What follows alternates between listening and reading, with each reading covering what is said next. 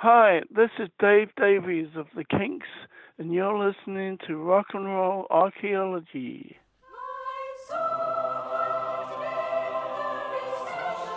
Welcome to Pamela Des Barres' Pajama Party, a Pantheon podcast.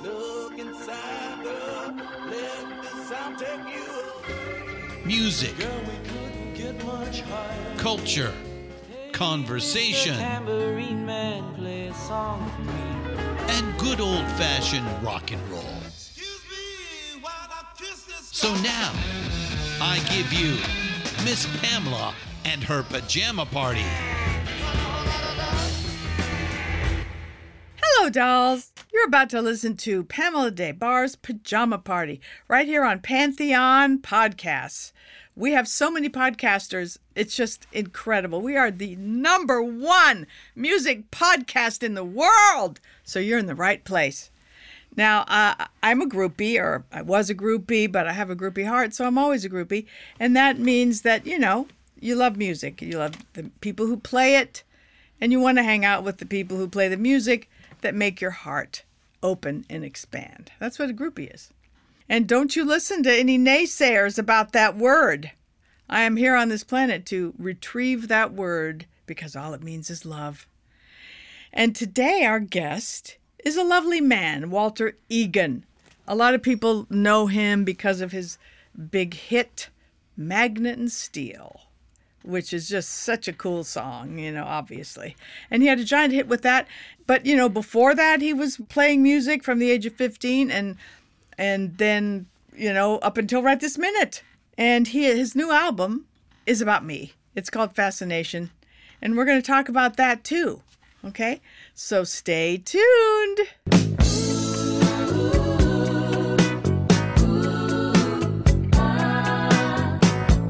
Now I told you so, you ought to know.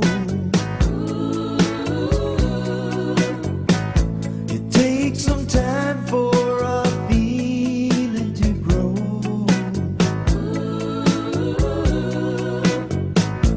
You're so close now, I can't let you go. And I can't let go.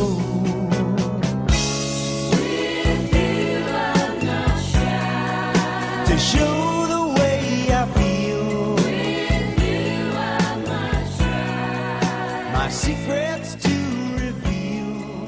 For you are a magnet and I am steel. Okay, we're going to start. Okay, well, this should be interesting. I am going to behave. Okay? Well, how honest do you want me to be? Well, no, I want you to be real I'm honest. only kidding. If I I'm only can. kidding because you said that to me, and Well, that is true. that's the Okay. only way I can be. I don't, and I'm not, I guess I understand why you asked that because you didn't know how all of this was materializing in the real world, as it were. No, I didn't. And I wasn't behind the scenes in your head. only for a short time that I tried to. But yeah, We no, are- it's We're on. Hello, dolls. Today we have an old friend of mine and an almost boyfriend, Walter Egan. Oh, Pamela, it's great to see you. Yes, it's lovely to see you, Walter. Your hair looks great. I thank got you. Walter his hair cutter, And I can thank you for that. and she really took his gigantic mass of hair, which he still has a giant head of hair, and made it. She tamed it really nicely. Yes, I'm no longer the human Q-tip And as I was for a while. he's got a very fluffy head of white hair. So, Yes. a lot of people may not know, the listeners, your backstory, Walter. So I would like to start from the beginning with you. Oh my God. Yeah. Well, I'm an East Coast boy. I grew up in Forest Hills, Queens. I went to Georgetown University, started playing guitar when I was 15, when I got a guitar. And within that first year, my friend John Zambetti, had said, if I get an electric guitar, I can be in the band. So, right away, I was saying, okay, that sounds like a good idea. And so, yeah, I started there, and I started writing songs shortly thereafter. What year are we talking about that you got your guitar? I got my guitar in 1963. Wow. Yes. We are about the same age, right? Am I a year or two older than you? 2 months older than you. Oh, you're 2 months older, right? Yes. So we are the same age. You're not an older woman to me. Your new album, though, I've got to say, that new album is really something. Well, thanks. Well, I love the song Miss Pamela is really amazing. I think it's the best thing you've written in a long, long time. Oh. I mean, not just because it's about me. It may sound that way, but no, it's a really catchy song. It is catchy. Listen to it once or twice too. I mean, and the whole thing in your head, and it's it sounds like a hit to me. Well, I'm thinking that, the thing is, this new record came out in England. Right. And I feel like my career hasn't been fully exploited in the British Isles. I've had, Magnet and Steel, my backstory, of course, I had a 6-album deal with Columbia, which I signed in 1976. My first album, Fundamental Role, came out in 77. And my second album, which contained my mega hit, yes, Magnet and Steel, came out in 78. And, and it's notable that my first 2 albums involved Lindsey Buckingham and Stevie Nicks from Fleetwood Mac. Mm-hmm. They were trying to keep their identity outside of Fleetwood Mac in these early years, because they had only been in the band, I think, for a year and a half when we approached them as my producers. And even that was kind of odd, because I didn't know who Buckingham Nicks was when it was suggested to me. There was a guy named Don Nicks, who you might remember, who was a Southern rocker. And I was thinking, no, that's not the kind of music I'm doing. And they said, no, you listen to this record. And their famous one album on Polydor, Buckingham Nicks. I took it home and listened, and I was stunned. I thought, I loved the songs. I loved the interplay of Lindsey and Stevie. I had come out of a band on the East Coast called Sageworth, which featured a wonderful lady singer named Annie McClune. Mm-hmm. And so, somehow it all just seemed to be right at the time. I had no reason to think that, it would turn into what it did with Lindsey and Stevie. But, I felt like they were kindred spirits, as it were. Mm-hmm. Cool. My middle name being Lindsey, of course, had a little to do with it. But anyway, yeah, we happened to do demos at Sound City, the now famous Sound City out in Van Nuys, and which is a really cool studio. It was funky, and it wasn't, main Hollywood kind of thing, but it at that time was becoming known because of Fleetwood Mac's White Album, as it were, the one that they did with Stevie and Lindsey, the first one. Mm-hmm. And Keith Olsen was working out there. He had a little part of that. So that was how the connection was made. I got together with them and hit it off. Lindsey is kind of inspired by the Beach Boys and Kingston Trio, which were a couple of my main inspirers. Mm-hmm. And I had a great appreciation for the female voice, as it were.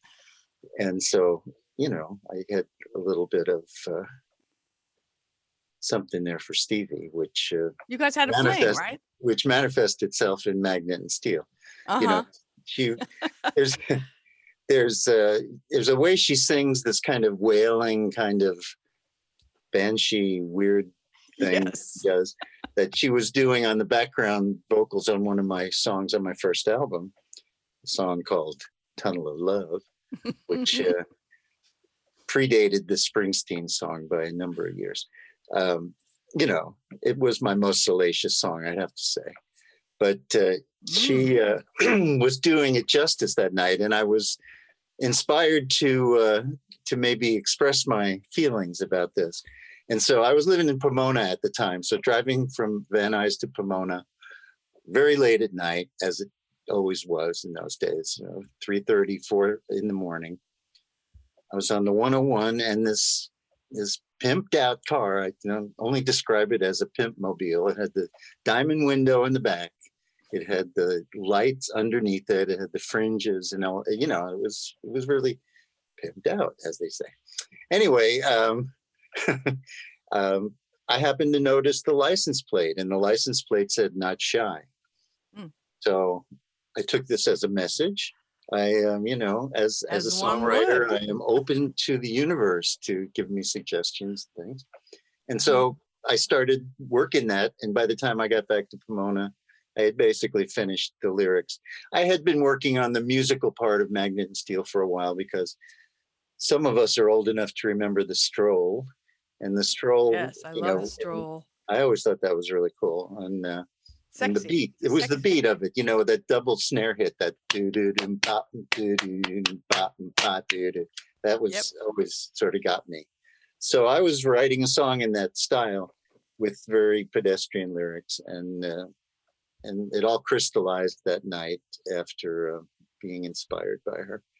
And and crazy stuff like that happens to me.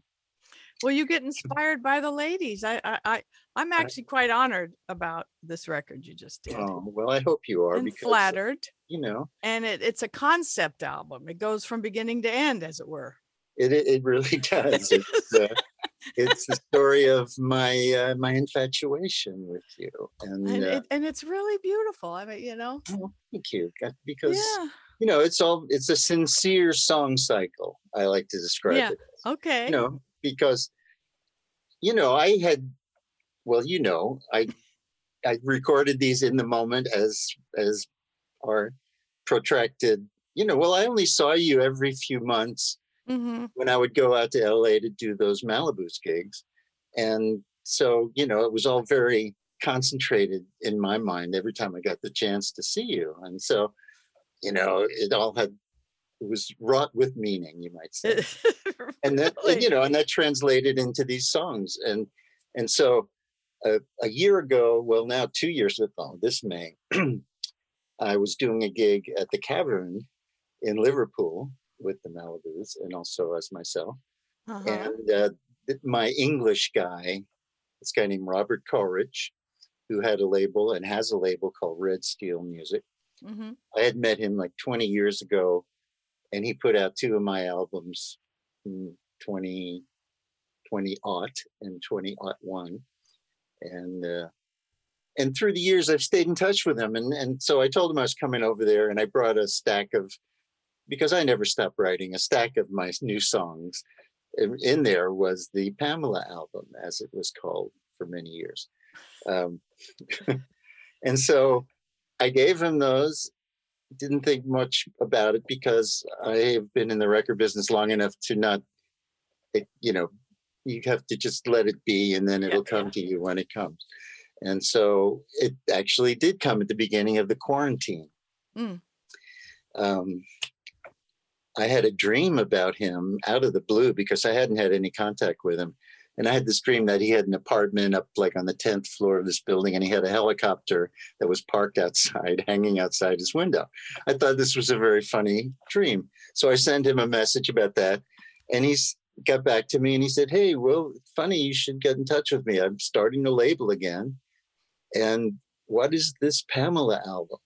And so he responded. It took him a year to get to it, but by the time he got to it, he was really hit by it. You know, as a songwriter, I write and then I put it away kind of and move on. Some of the songs I'll incorporate into my live set.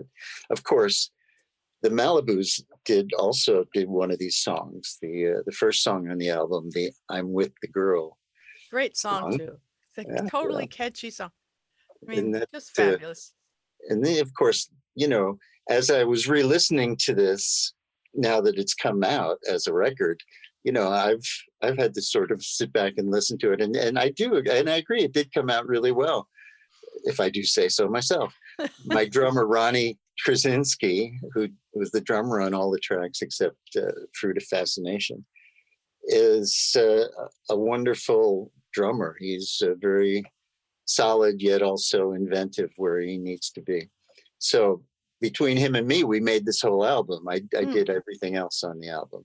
You know. Oh, Well, I very worked. impressive. I work cheap for myself. Now, you know, and I don't was have to. I don't have to teach someone. No, that's not the bass part I want. I want it to be, you know. And I have played bass. You know, throwing in another bit of my history. In the late '80s, I was the bass player for the band Spirit. Mm-hmm. Which, was known for "I Got a Line on You" and "Nature's Oh yeah, Way." I used to love them. Randy Early California days. was the leader of the band in those days, and so I was the bass player, and Ed Cassidy, who, well, this was like '86. He was 60 something at that point, so he was a veteran of the bebop days and early rock and stuff. So that was kind of cool. But yeah, I feel, you know, I have different parts of my brain that play different parts of different instruments, my rhythm guitar part of my brain and my bass part and my lead part. And then, you know, I was somewhat hampered by the fact that I had maybe 11 tracks to record on. I did this recording on, for you gearheads out there, the Boss, the Boss 1600 standalone hard disk recorder, which to me is kind of an in-between between the digital world of today and the analog world of the past, where it has faders and it, you know, and I know how to get the sounds that I want, basically.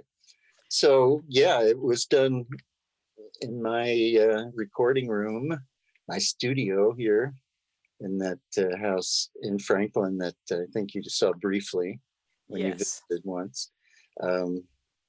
Billie Eilish, just like Billie Eilish, you're recording. Well, you know, yeah. I feel a kinship with Billie. I sing a little bit louder than she does, but other than that, no, I think she's great. I do too. But you know, she did hers at home as well. Now, I think we should play "I'm with the Girl" right now. I agree.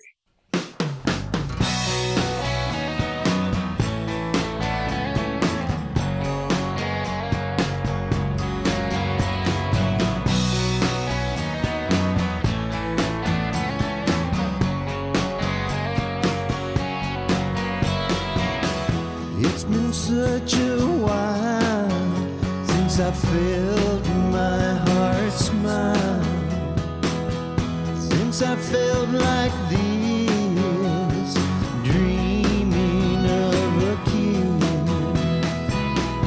Now I feel brand new with these memories of you, of those happy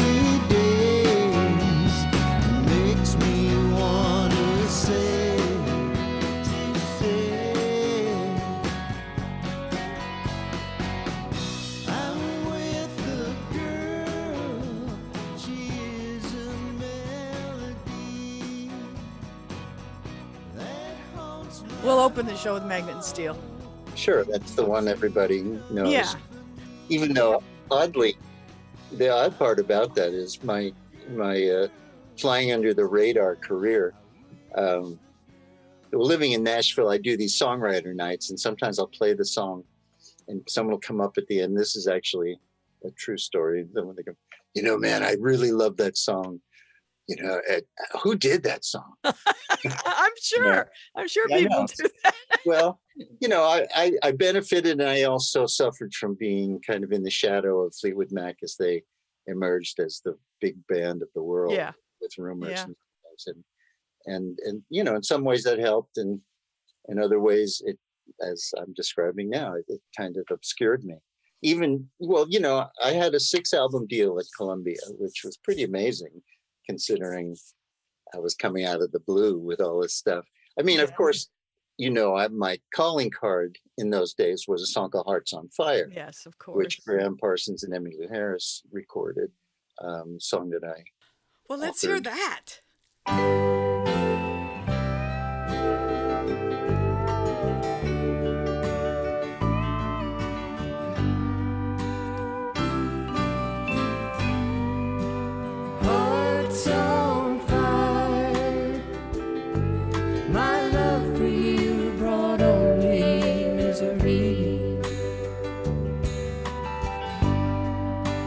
Hearts on fire.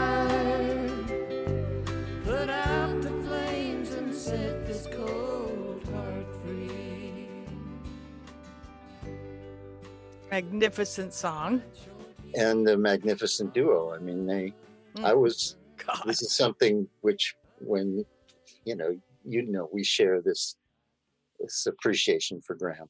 And because he came in and hijacked my favorite band, the Byrds, and turned them into a country band when they were a psychedelic band. It was like, what? So, he made us sit up and take notice about it all and convinced me that there was soulfulness to be found in this country music. Well, yeah, exactly. Same. Yeah. He sat me down and played George Jones and Waylon and Merle and Willie and all of them, and Ray Price. And it was like such a incredibly expansive.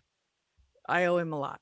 Well, yeah. And of course, he not only had that vision, but he had, he used yes, I know, but charisma. tell the world. He had how you feel about Graham. He had that charisma about him. And so when I was there at Emmy Lou's show the night that Chris Hillman came in and asked her if she'd be open to singing with this guy, and she didn't know who Graham Parsons was. So I took her aside and I played Gilded Palace of Sin and Sweetheart of the Rodeo and said, yeah, this is a good thing. So when Graham Did you came know to her town, at the time, Walter? yeah, we were playing the same circuit in Georgetown. Her stuff, it was more folky in those days. She was kind of a long velvet dress, Judy Collins-ish kind of singer, but amazing for that. Yeah. Singing Burt Bacharach songs and having hippies go, yeah, that's cool, kind of thing. And so, Emmy, as I have already mentioned, qualified as a female singer who drew my attention, as it were. Anyway, but we were all friends kind of and hung out in those days. And sure, when Graham came to town, I think it was the next day, they needed a place where they could sing together. And I offered my kitchen. So the first time Graham and Emmy sang together, I was the audience. And I was, you can probably appreciate, Graham was sitting on the kitchen table, actually. And this kitchen, it was the hippie house of Georgetown. The walls were painted with dry tempera color paints in a psychedelic manner. The oven, the door to the oven had been lost somewhere along the way. And so the oven was basically the heating thing for the house. And we always had a few baked potatoes in there in case you were hungry. And so it was a very interesting place. Trippy. It was trippy. Anyway, so Graham was sitting on the table and I was sitting kind of at his knee as he was doing this. And at that time I was starting to wonder about country music. And the same thing you just described. I said, well, Graham, how can I get into country music? Who should I listen to? And he mentioned, George Jones, Merle Haggard, Harlan Howard, Charlie Pride. Charlie Pride, yeah. And so I was schooled, I was touching the hem of his garment, as it were. And so, he was an incredibly charismatic guy. I got to see him in his less charismatic times a few years later when they were touring, and we were living in Boston as a band at that point. And I actually drove him around in my beat up Ford Econoline van, drove him to the gigs. They did like 5 nights or something at this place called Oliver's. There's tapes from those shows, right? Yeah. Tapes came from those shows. The bootleg tapes, yeah. Yeah, and I was amazed to find the performance where I first heard them sing Hearts on Fire. Oh, how thrilling. So that's great, very grateful to have that. Now, how did they get the song? Well, at that time, Emmy was kind of living with us, as it were. Our bass player, Tom Geiderer, who also wrote a few lines in Hearts on Fire, was Emmy's boyfriend for a while. Oh, okay. So, she heard the song and she was going out to record GP with him and took the song and he liked it. And, and in fact, when she came back, she had a set of lyrics that Graham wanted me to write the music to. Right. And it's a song called Carolina Calypso, which I consider the last Graham Parsons song, but Yeah. you know, that's Well, let's play that, shall we? Carolina Calypso. there's a few versions of that. Well, whichever one you want us to play. The Brooklyn Cowboys version is great, I think, Okay. and so is the Burritos version. I was in the latter version of the Burritos here in like 11, whatever. Maybe we should use your version, of course. Well, both of them are kind of my versions. I'm singing lead on both of them. One is a little bit more rocky. The Brooklyn Cowboys, I think, is the one closest to the way I wrote it. Okay. And then when we did the Burritos, it was like, well, we should do the song, but let's do it a little differently. And so, more emphasis on the calypso part of it, I think. May I lift your wheels that you might hear an old tale that we spin about the perfect stranger, his golden box, a whole lot of sunshine within. He ran outside and opened it up so it carried to the four winds. And that's just about where his whole story begins. It was late one day down in sunny Durham when the stranger stepped from the train, packed his sack with a big old smile, started strumming strong and fair as the crowd turned out at the depot. He got it going real good right there. They said this one's called a Carolina Calypso. So that was the beginning of it for me. And then when I moved to California in '74, I had that as my calling card. I stayed with a guy named Chris Darrow, who played in Kaleidoscope and Nitty Gritty Dirt Band and did some albums on his own, thinking I was moving to LA, and I was in Claremont. So I was a little 40 miles short of the destination. But, I was driven. I mean, when Sageworth broke up, my mother sat me down and said, okay, well, now what are you going to do to get serious with your life? You had your chance with that. And it's like, I know, Mom, I'm going to LA to make a record.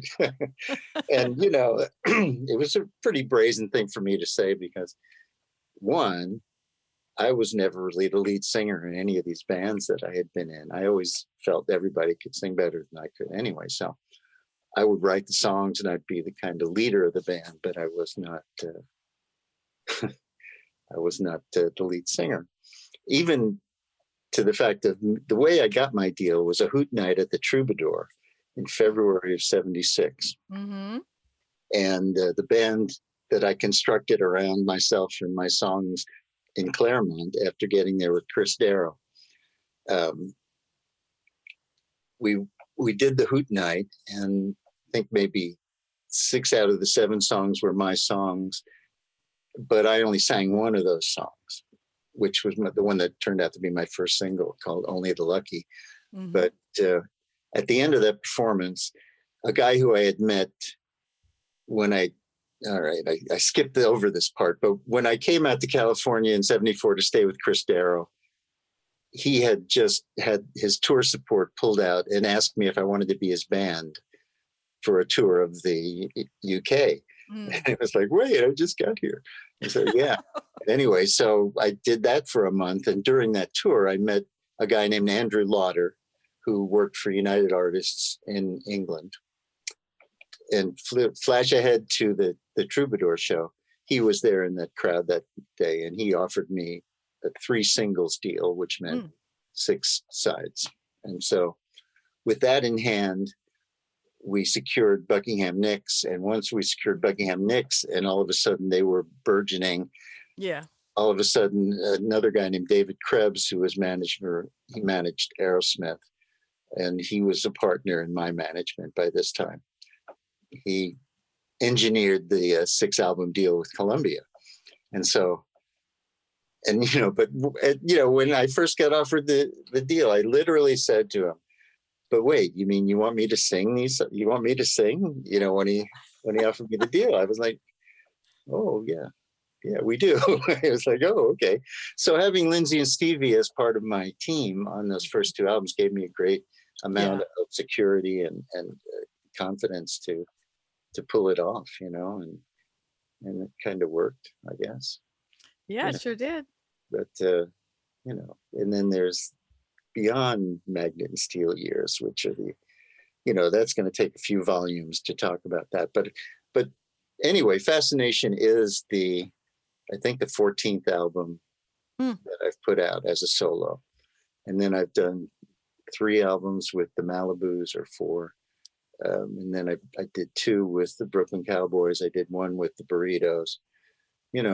My CV here goes a little bit longer. When I first moved to California, I auditioned to be in Linda Ronstadt's band. She had offered me the position of lead guitar when I still lived on the East Coast.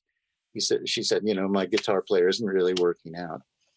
And by the time I got to California, he was working out really well. And that was Andrew Gold, who really shaped a lot of her hits, Yeah. And then I hung around in Claremont with David Lindley, the amazing, instrumentalist and also a very cool recording artist who was playing with Jackson Browne at the time. And I had met Jackson when our band opened for him at the Bitter End a few years before that. Anyway, that led to me being asked to join Jackson's Late for the Sky tour as the rhythm electric player and part-time harmony singer. All kinds of stuff. And this was all pre getting a record deal. This was in 75. Okay. And as it evolved, he wanted to play more and more electric guitar and put me on acoustic guitar. And he wanted me to sing a lot more harmony. And I was still very insecure about my singing. And so we both kind of came to realize this was maybe not a great idea. After rehearsing for about 2.5 months at that wonderful place. I don't know if you've ever been up to it, that Mission, that was on the cover of his album, the one with do they still make records there? Egan? Do they still make records there? Oh, I don't know if it's a studio now. This was actually his house. Okay. Oh, it sounds like a place Lucinda recorded recently. It might be. Anyway, it was, this is what I aimed for. When I moved to California, I really wanted to be in the country rock, LA, Southern California scene. Linda Ronstadt, Jackson. Yeah. I had met Don and Glenn from the Eagles when they played with Linda and sat around, jammed with them. They played at the Cellar Door in Washington, and they were in town for a number of days. And so we got to hang out and play old songs together. And so when I was moving to California, I heard that Bernie Ledden was leaving the band. I wrote Glenn a letter saying, "Hey man, I'm coming, hold the spot open, I'll be ready." I mean, this was literally what I was going through when I moved to California. When I got there, I met up with them at the Troubadour in the bar in the front. Fogelberg was there with them. And they said, "Hey man, the same story as with Linda, kind of, we got somebody." And, but Glenn, I don't know if you ever knew him much, but, he was he was a hip guy, but, he put his arm around my shoulder and he said, "Walter, if you persevere, I know you're going to make it. I know you're going to," and he gave me this very sincere, it was like, oh, okay, that's nice to hear. But he was in Long Branch Penny Whistle before the Eagles, because he picked me up hitchhiking once, told me all about Long Branch Penny Whistle in Laurel Canyon. Well, when I met him, his nickname was 14. Have you ever heard that part? Why is that? Well, I'll leave it to you and your listeners. Oh my God, 14. But of course, we were all very young, too. But that was 14? That's too much. Oh, I know. But anyway, so that was really what I was aspiring to, that whole SoCal scene that was so appealing to me. And Lindsay and Stevie kind of fit into that, but in a weird kind of way at that point, because Fleetwood Mac was perceived as British and blues. Really fully converted to being that Southern California pop rock sound that they got so well. How long did you live in Southern California? I was there from 74 to the end of 91. And what made you leave? I inherited the house I grew up in Forest Hills. And, Okay. Huh. and at that point, I had started my family in 1985. I got married in 84. And it just seemed like a good idea at the time. I was playing, I've always had a band, and I had a deal with Brian Ferry's publishing company for a year or so, EG Music. And every time I'd bring in songs, they would say, that's a great song, but I can't hear anybody but you singing it. It was like, well, then get me a record deal. It was kind of very frustrating in a lot of ways. And it just seemed like a good time for a change. And in some ways it was. I mean, I love New York, and I love the seasons that come living there. And New York City is certainly an exciting place to be.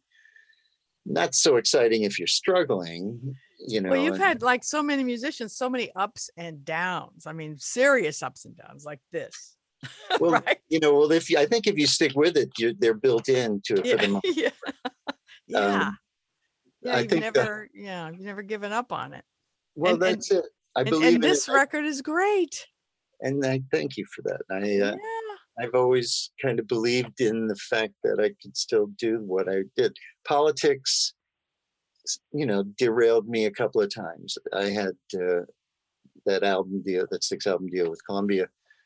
And then when I stopped making records with Lindsay and Stevie, they sort of cooled off. The new people that were in charge of Columbia. And that's the problem, the change of regime. The guy who signed me there all of a sudden was working for RCA. And the guy who took his place is going, well, I don't hear Stevie Nicks on here. And it's like, you didn't sign her, you signed me. So that led to a bit of a, trouble there. Well, when was Hot Summer Nights? When was that? Well, Hot Summer Nights came in the second album. When I was still trying to, so Lindsay and Stevie were a team, so to speak, on my first album, even though to make things work, they worked better separately. Stevie would help with the vocals and come in like at night, and Lindsay would come in during the day and work with the band and with the arrangements. And then with the mix, it was more Lindsay than Stevie. But for the second album, it was just Lindsay. And an engineer named Richard Dashett, who was a great engineer who worked with Fleetwood Mac, and myself was the production team. During my first tour in 1977, behind the Fundamental Role album, I had learned this song that Stevie taught me or played for me called Sisters of the Moon. And she said, Fleetwood Mac just doesn't want to do this song. And I think it's a good song. What do you think? I said, yeah, it's a great song. I'll do it. And so I learned it, played it on my tour that year. And when we came in to record the second album, we started running it down one day in the studio, and Lindsay came out into that big room at Sound City and said, what's this we're hearing here? And I said, the girl you broke up with, and I'm still trying to impress, here's the song of hers. And he was like, no, I don't think that's a good idea. Like, but okay.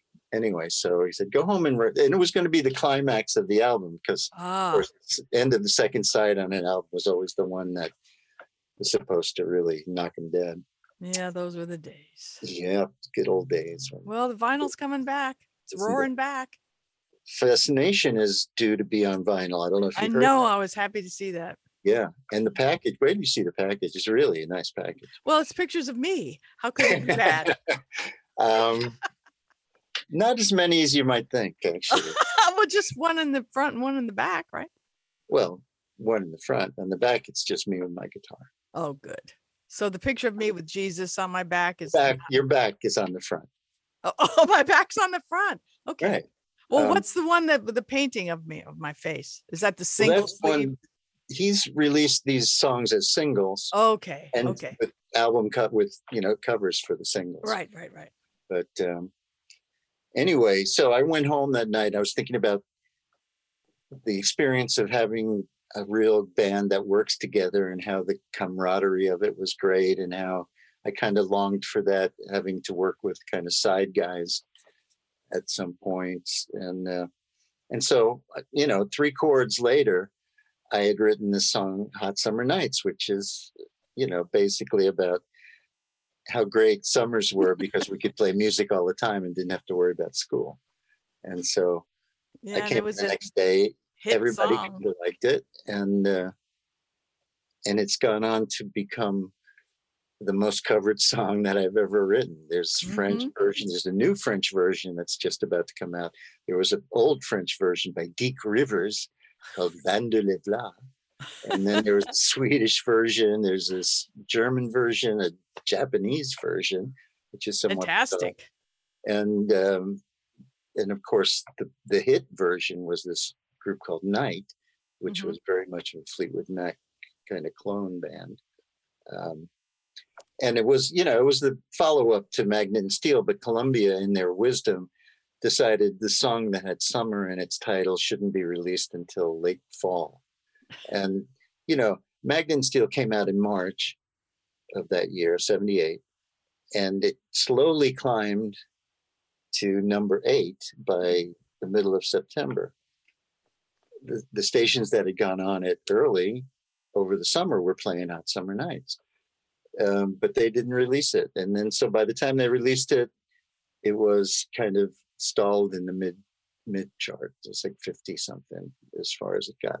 But then the following spring, the group Night, which was Richard Perry's label's first release, put it out, and it was a top 20 song around the world, and also spawned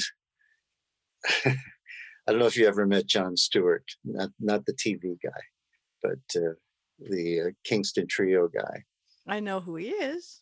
Well, or was. Never met him. Was, but yes. I was at the Musicians Union that year, 78, to do something, and waiting in line, he came up to me, and I knew who he was because I was a big Kingston Trio fan, and he introduced himself and told me he had taken my album to Al Khoury, who was the head of his label, and said, "This is what I want my record to sound like." And then he said, "And I love Hot Summer Nights. Who's the drummer on there?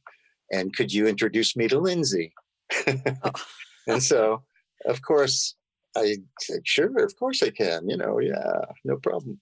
And so he went on to write that song Gold, which had Stevie's voice, which had Lindsay's work on it, and which sounded awfully like Hot Summer Nights.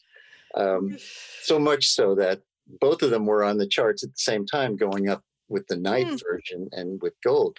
I was in a cab in New York City. I hopped in and he had the radio on, and it was the intro. And I said, "Oh, turn that up, man. That's my song. I wrote that song." And he goes, "Oh, really? Oh." And then, and it was the other one. And the lights go down in the California town. Oh, no. Yeah.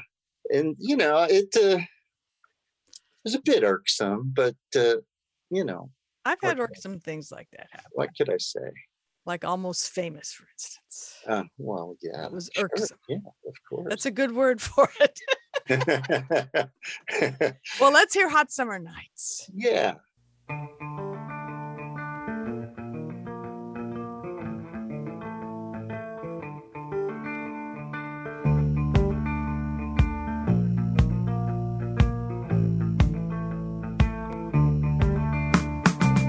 There was a time not too far gone when I was changed by just a song on the radio, in the car, the pounding electric guitars. Then the time came to make our stand. We started up a 4-piece band, and the heat felt like spotlights in the heart of a hot summer night. Yeah.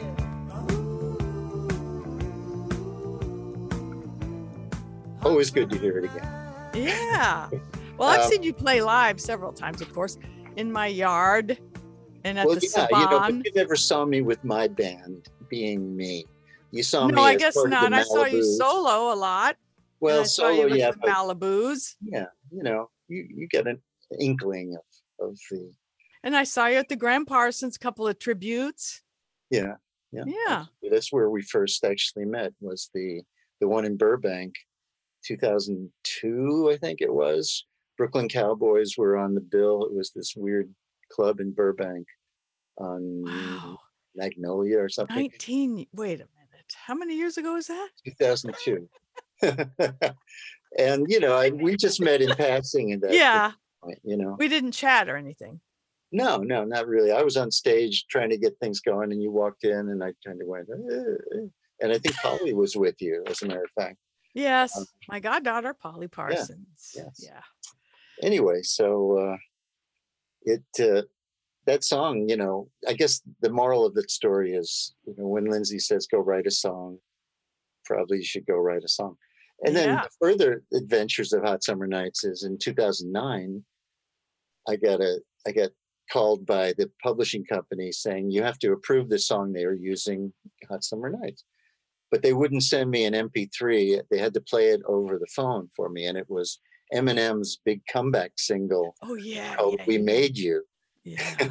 And so I expect it to be a needle drop or a quote of the ooh part of the ooh thing. Yeah. And it turned out to be just based on the kind of the chords and the feel, I guess. They could have slipped it by me and I never would have known. But I actually wound up getting like 1/5 writer's credit on that song. Well, that's cool. It's good that they contacted you. They could have ignored that, and you probably wouldn't have heard Eminem. Exactly. I wouldn't have known. So, so it wound up giving me great credibility with my kids. Yeah, good. And great mailbox money for the rest of that summer, because it became a top 10 song. Briefly, I guess, but it did crack the top 10. So, and then he won, and the video for that is really hilarious. He impersonates all these different. If you haven't seen it, We Made You. You should check out the video. I haven't seen it. Yeah, it's a very funny, clever, kind of sarcastic yet. I love Eminem myself. Yeah, he's made me appreciate another genre that I didn't appreciate as much. That's a lovely way of putting it. Well, Speaking of your kids, though, we met through Daphne, right? I mean, we really met through Daphne, well, right? That's how it happened. Yeah, I guess it was August of 2013. Right.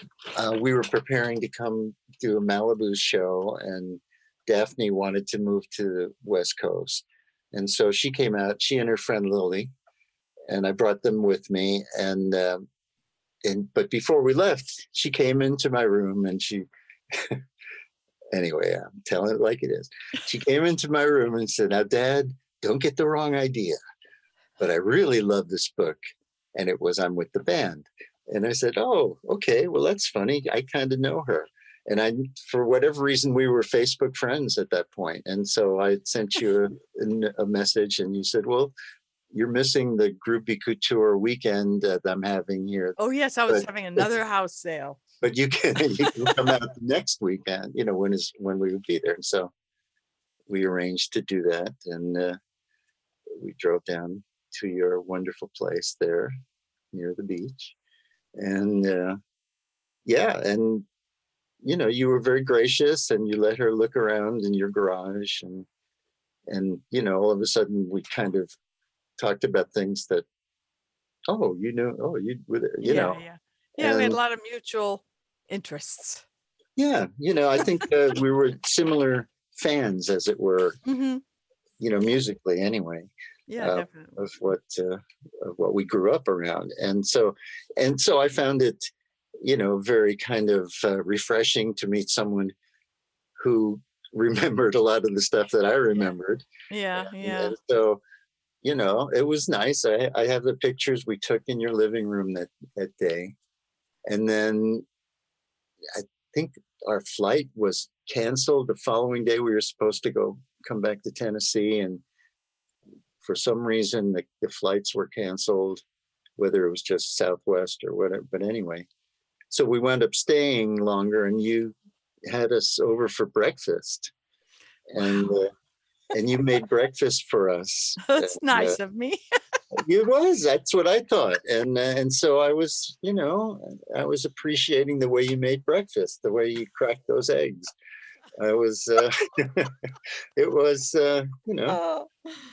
It suddenly was starting to open my mind to ideas that I hadn't had before that moment. Well, I was going to ask you. I guess now I know it was the egg cracking thing that drew you to me. Is that what it was? One of them fell on the floor, I believe, when you were doing it. So I might be making that up, but I think I remember. Oh, God. I'm trying to picture that. Oh, but then Daphne became my roommate. And I'm kind of, oh God, yeah. Yeah, for a long time. Forgot about that. But, and I'm kind of a picky eater. So. Oh, yes, very picky. But you brought out the part of me that said, well, other people are eating this and they're not dying. Why don't you eat it? I was trying to open your palate. Do you remember? You did. You opened my palate. Oh, I'm so glad. You opened the second button on my shirts. Yes, I did. I said, just loosen up, man. Well, and there were a lot of influences that happened over those couple of years, 2 or 3 years. Well, I'm glad I was some sort of inspiration. Well, especially for this anything, record. you are, that. You are the epitome of the muse. You are.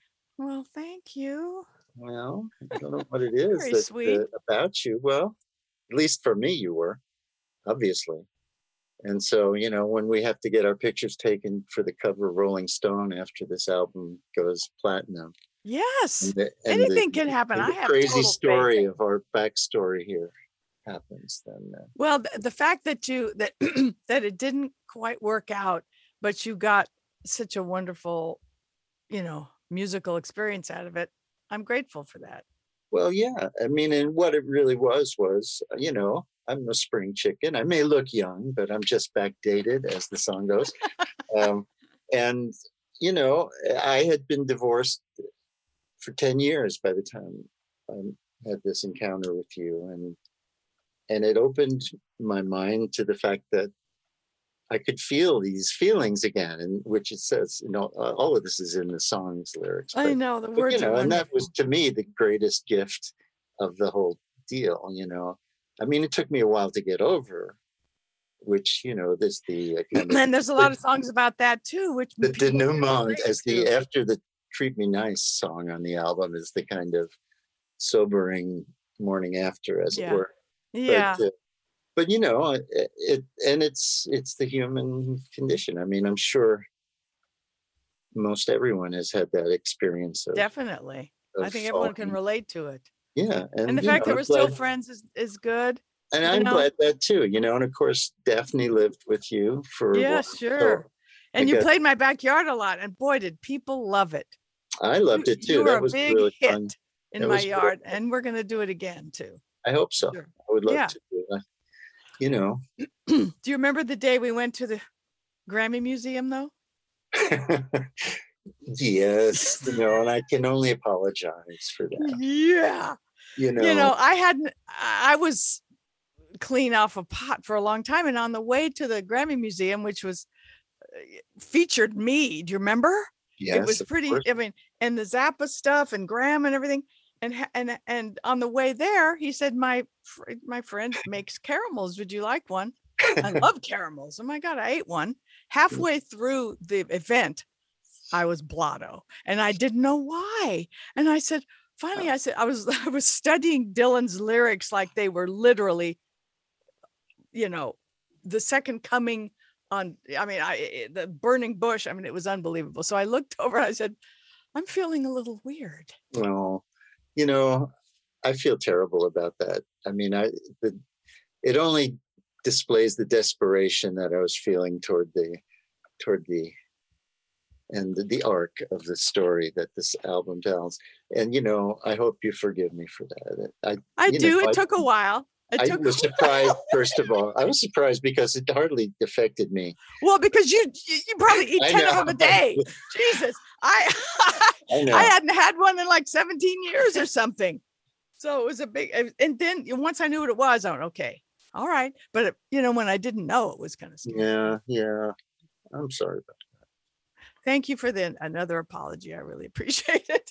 Well, No, I got over it. It took a little while, but and it was a tasty caramel. What can I say? The creepy side that I didn't know I had. Wow, I brought out that in you too, the creepy side. It was the full experience. What can I say? Oh boy. And I got my hair cut as well. Yes, you got your haircut. You met my hair cutter. And now she moved to Nashville, so you were in luck. I got to the eat wonderful pho. Marissa. You took me to eat pho. Yes, I did. I demanded that you open your palate. And has that continued? No. No. Oh, well, what a drag. Completely the other way. I mean, it was like, but of course, I think that's also associated with the heartbreak of having to deal with the end of the story, as it were. Oh. It only reminds me of you. Every martini just reminds me of you. Oh. Well, one of the songs I love on here is Fading Love because of the country aspect. Yeah. So and that's coming toward the end of the saga. Yeah, so let's hear that one.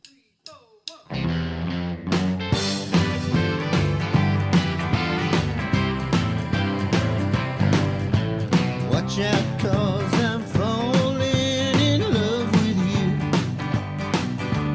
Answer that smartphone when I call. Nothing hurts like falling in love with you.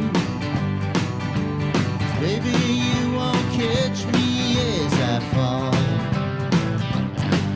I try and try to keep alive my feelings toward you, but it keeps getting harder every day. I'll never lose the love that grew when I met you. Somehow now I feel it slip away. Fading love has really made a mess of me tonight. But you have to get up and dance.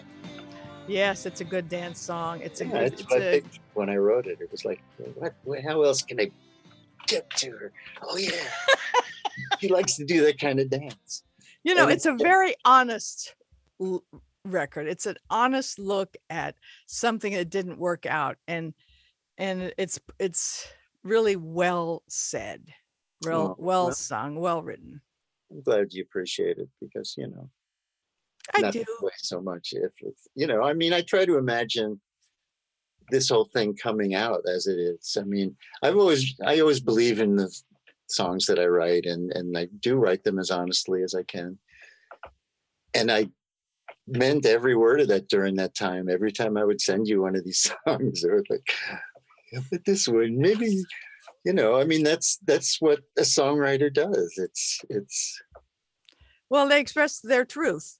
If it's my a gift good song. is my song, and this one's for you, as the as Egan would say if he were here. Yeah. But yeah, and I think it was a great time, and it obviously is not in the past anymore. It's in the present, which is also interesting. I'll have to. Okay, so I did one interview with a guy who said, he asked me if my relationship with you was like John and Yoko. And it was like, well, that's a curious question. And I think in many ways, sure, of course, being what at the time I felt like you were this big inspiration. Obviously the rest of the story didn't turn out the way theirs did, but and at the time it was like, okay, yeah. I mean, and I can only be semi-embarrassed of some of the moments that I can recall of my courtship, as it were. Well, I'm not going to bring those up, as it were. Well, that's nice of you. It's nice of you. No. But I mean, yeah, I mean, I was, again, I had been the lonely guy for 10 years. And so there was a lot welled up inside of me, as it were, that kind of burst forth when I started feeling my feelings that I had. So I can only tell you, thanks for that. And Well, probably thanks for the way that it didn't turn out. I think probably well, for you got a both. great record out of it. Well, there you go. And that's the songwriter's revenge, right? Yes, exactly. But no, it's Well, not revenge. And it's I'm happy that it's accepted by you as you are accepting it. Because, I mean, sure, there maybe are a few little pointed remarks in those later songs on the record. yes, there's a couple. But But I I mean, I had to understand. discover for myself. I was this little puppy at your door that kept going, oh, come on, pet me, and it was. I had to kind of step back from that and go, well, okay, get the message here, Well, And I felt bad about it. I just, but what can you do? Well, yeah, I tried. That's all I can say. I know. And And you yeah, really gave it a royal try. I gave it the full songwriter's try. You did. Did you ever see the movie Walk Hard? Yes. Very That- funny. That Yeah. takeoff on the Johnny Cash thing. Yes. The Very. best scene in there is where he's come back from being on the road and his wife has another baby in her arms, and they're having some kind of argument. And I don't know what she says. She says something, and all of a sudden he looks off to the distance, and she goes, "Don't you go writing a song while I'm arguing with you?" And, I mean, Yeah. as a songwriter, that's what happens to us. Fodder. It's all fodder. It really is. Yeah, ultimately. yeah. And what are you going to do? That's the life I've chosen here. But Well, I think our time is up. No, it is. It is. No, our time is up. But get the hook. I want to I want to thank you for being my guest. No, well, I want to thank you for having me and being open to discuss these days with you. Sure. Me. There's a lot more to Walter too. Well, The I'm whole merely the tip burritos of my part of your iceberg. life, and yeah, you just really is the tip of the iceberg. So But yeah, check him out, people. There's a lot more where that came from. Even if I don't record anymore or write anymore, there's a lot more where that came from. I think you will, Focus Walter. that Why I wouldn't do. you? Well, no, of course. I mean, I do, and I'm actually working on a couple of songs even as we speak. I'm sure. But yeah, But I no, think- I hope to be back in your backyard, as it Oh were. yeah, we're gonna do that for sure. How about How do this you year, commit? man? We didn't even discuss this year. Wow. Oh, gee, I know it's it's crazy, and the 4 years unbelievable. up to this year, which is we both agree on that. Yes, of course. Yeah, it's been a really rough time. I'm feeling optimistic again. Yeah, For yeah, you? and having the shot also oddly Yeah. Oh increases no, I that. felt so much better. I don't double mask anymore. I wear one mask, of course, but I was doubling for months. Yeah, well, when I'm not to being the rock idol, I'm still doing substitute teaching at a high school here in Yeah, Franklin, Tennessee, yeah. and we've been in school since last August. The kids have been there, Have they? and I I'm know like the oldest. Tennessee, for God's I'm- sake, they're I'm not like the quite oldest up person to it. there. Yeah. And So of course you're relieved. yeah, no. But I've booked some gigs for this summer. I'm doing some of these yacht rock things, Oh, good. Magnet Those are Steel fun, I bet. falls into the yacht rock category. Yeah. I did, Good. I think it was 5 or 6 dates with Ambrosia and Player and Stephen Mm. Bishop and John Oh. Ford Coley last summer. And it's really fun. I love being the new me and Yeah. and still creating me. Yeah, you get to do both. But Yeah. it's fun to visit that every now and then and try to promote the other part of me that people Mhm. who are obsessed with Magnet and Steel Yeah. still Yeah. overlook, which is the bane of all of us one-hit wonders, Yes. Well, I wouldn't call you that. I wouldn't either, but I do have my own page in the Joel Woodburn one-hit do? wonder book. I Oh do. my God. So, That's and not it's a fair. narrow definition. It's like one top 10 song. Giant hit. Yeah, Under one the- giant hit. Yeah. So, but Jimi Hendrix is in there with me too. So. I feel I'm in good company. So, well, speaking of a giant hit, why don't we end this chat with Miss Pamela? Yes. Because I think it's a hit. I think you should use it as your theme song. Can I? Of course. Okay. Why not? I think we should. Yeah. Okay, Walter. Thank you. Thank you. Pamela. And stay well. And we'll see you soon. Okay. Bye. Bye.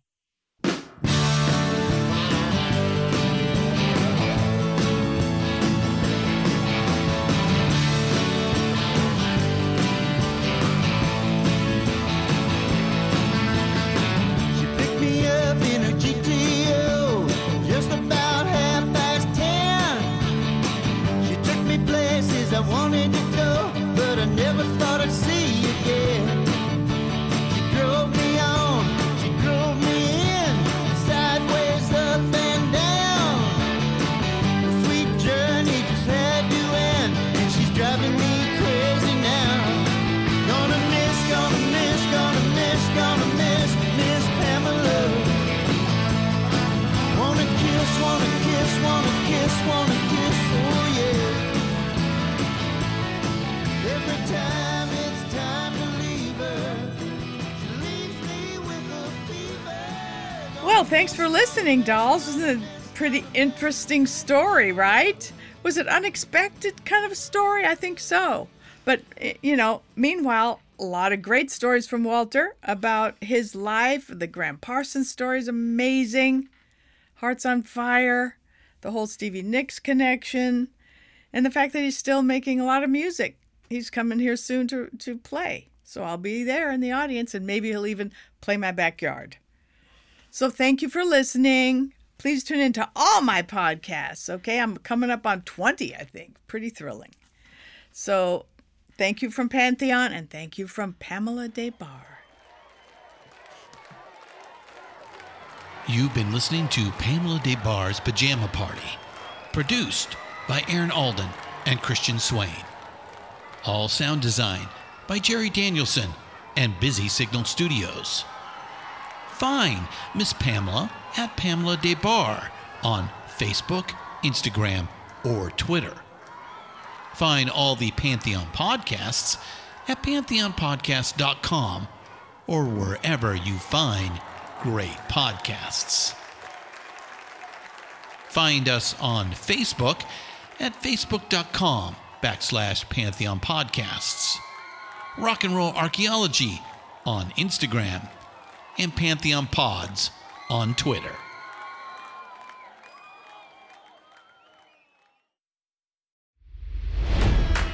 It's NFL draft season, and that means it's time to start thinking about fantasy football. FantasyPoints.com features industry-leading experts and prognosticators using proprietary hand-charted data to help you score more fantasy points. FantasyPoints.com is the place to go for whatever kind of fantasy football you play. Whether you play fantasy football, daily fantasy sports, or do a little bit of everything, Fantasy Points has the meticulously researched content to guide you to victory. And why wait for the fall? Fantasy Points also covers the new spring football league, the UFL. Join the guru, John Hansen, Scott Barrett, Joe Dolan, and other massive names in the fantasy football universe with an exclusive offer. Use code Pantheon for 15% off any Fantasy Points package, including the all-in package, with access to every article, tool, and data nugget that Fantasy Points has to offer. That's FantasyPoints.com and code Pantheon for 15% off at Fantasy Points. FantasyPoints.com, code Pantheon. Score more fantasy points.